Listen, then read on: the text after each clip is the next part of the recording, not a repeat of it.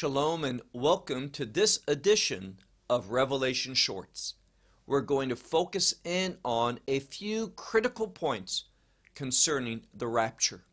Now, when we look at what Paul says in 1 Corinthians chapter 15, he speaks of the rapture, also known as our blessed hope, as a mystery. Meaning, by and large, the prophets did not speak nor were they aware of this event. That's one of the meanings of a mystery.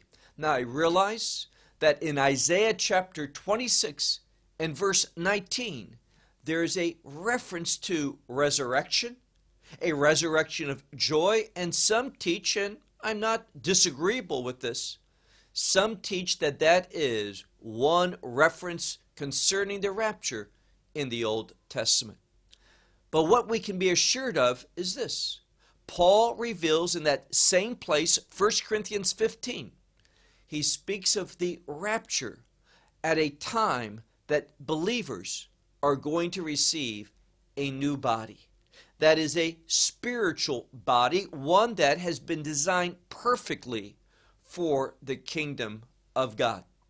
And when we look at the scripture, we only see those who have accepted the gospel as receiving this new body.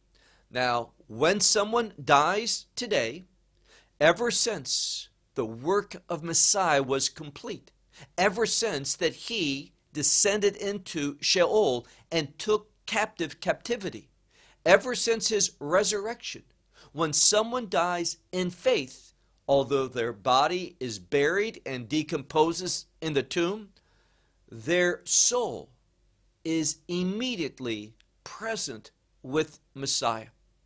And when the rapture takes place, that soul is going to be reunited with a new body, a glorified body.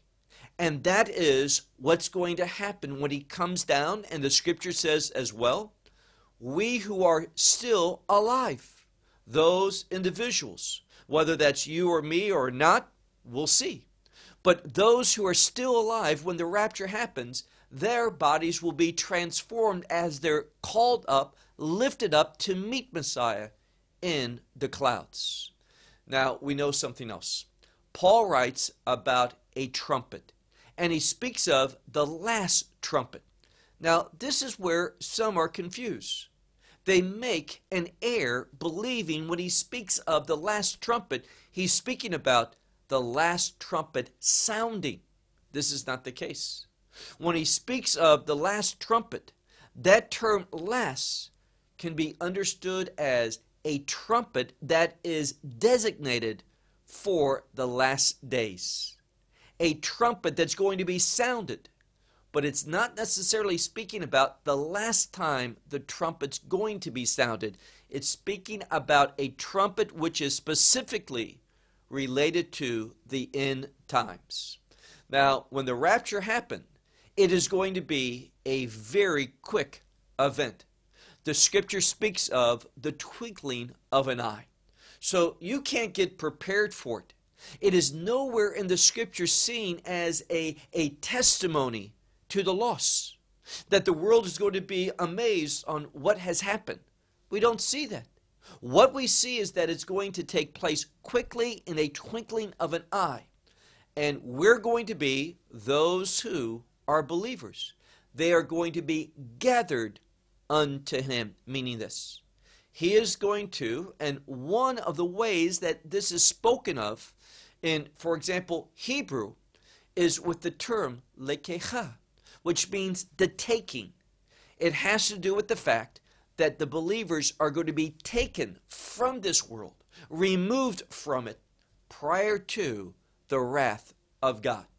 Now, when we speak about the second coming, and again, we need to make that distinction between the rapture and the second coming. They are not at the same time. They are not the same event. When the rapture happens, there's a wonderful promise that from that moment and forever, those believers, all believers through all the different ages, we are going to be with Messiah, the scripture says, forever. What a wonderful hope. a sure hope. And therefore, at the time of the second coming, we're not going to be gathered to him, we're going to be already with him. But we will return with him from heaven to Jerusalem for the purpose of the millennial kingdom. So the rapture, we're gathered to him. The second coming, we're going to be returning with him for the purpose of ruling and reigning, as the scripture says, with Messiah for those 1,000 years. Again, it's very important that we notice that the scripture is quite clear. And it says in 1 Thessalonians chapter 5 and verse 9 that as believers, we are not appointed for wrath, but for salvation. Meaning we're not going to experience God's wrath, but we're going to experience his victory. Sometimes the term salvation is best understood in our language with the concept of victory, deliverance. We're going to see the enemies destroyed, and we're going to enjoy the benefits of that new covenant relationship. When we look, for example, in 1 Thessalonians chapter 4 and verse 17, we see just what we've been talking about. That the archangel, that ruling angel, is going to sound the shofar with a shout. And that shout most see as the sounding of the shofar, that unique trumpet. Now, why that unique trumpet? There's a reason, because when we speak of the shofar, the ram's horn, if we look at where the scripture first makes reference to it, it's in the book of Genesis, in the passage that deals with the binding, Akidat Yitzchak, the binding of Isaac. When Abraham went to Har Moriah, the Mount Moriah, to offer up his son. And we notice that God did something. God provided a substitute. And that substitute was a ram that was caught in the thicket, in the bushes, by his horns. And what's important is this. When we look, it speaks about God looking at the situation, and because God saw the need, he provided that ram so that the promise would live. That promise of eternal blessing, that kingdom promise. Now, the ram was caught in the bushes with his horn. And it's that horn that forms the basis for the shofar, that ram's horn that is sounded. And when we look at the context, it's what God provided for victory, for life, for the fulfillment of the promise that God made to Abraham. He provided it. And if we look, there's a reference to victory. Abraham is told that with this, you will capture the gates of your enemies. When you capture the gate of your enemy, you are victorious. So with that shout of the ram's horn, that trumpet blasts, we know something. It signals us to be reminded what God provided in the person of his Son, Messiah Yeshua. What he provided so that we can enjoy eternal victory and have that assurance. Now, I mentioned in our previous study concerning the day of Christ, which is related to the rapture, we noticed something. I said, based upon what Paul reveals in 2 Thessalonians chapter 2, that before, and hear this carefully, before the rapture, there is going to be the revealing of the Antichrist. There is going to be ultimately that abomination of desolation, when the Antichrist will go into the temple in Jerusalem and proclaim himself that he is God, that he is worthy to be worshipped. That is the last event, so Paul says, prior to the day of Christ. It has to happen beforehand. Now, why is that so important? Because that event takes place. And then shortly thereafter, because Israel rejects the Antichrist when he commits that sacrilege, the abomination of desolation, we know that God's going to do something. He is going to seal Israel, according to Revelation chapter 7, because they will go through, they will be here during the outpouring of God's wrath. That seal is going to shield them from God's wrath, but it will not protect them against the persecution led by the Antichrist because Israel rejected him. We know that 2/3 of the Jewish people, and it pains me to say this, 2/3 of the Jewish people are going to be put to death during this time known as Etzeraki Yaakov, a time of trouble or tribulation for Jacob. Jacob's time of tribulation. 2/3 will lose their life, but God will preserve a remnant, 1/3, and bring them to ultimately believe in Messiah, receive him, and that gospel message. Now, there's one last thing I want to deal with, and we've spoken of this before, and that is understanding the term, the Great Tribulation. Now, many people use logic instead of the Word of God. They believe the Great Tribulation, the source of it is God, and it's the wrath of God, and it's at the end, the latter half of Daniel's 70th week. When you look at the scripture, we don't see that. We see great persecution, times of trouble for Israel, and God's wrath upon the nations during the latter half of Daniel's 70th week. But the term, the Great Tribulation, it's different from simply saying Great Tribulation. We have that definite article, the word the. And we find, based upon what the scripture tells us in Revelation chapter 7, that is for believers. Why is it called the Great Tribulation? Because people are suffering for their faith, and that is being emphasized by God. It's precious to him when his people suffer for faith in him out of obedience. Now, many people teach this, that the Great Tribulation is in the latter half, it's after the rapture, and it has to do with individuals coming to faith during what they call the tribulation period. And this is this great multitude that John speaks of in Revelation 7.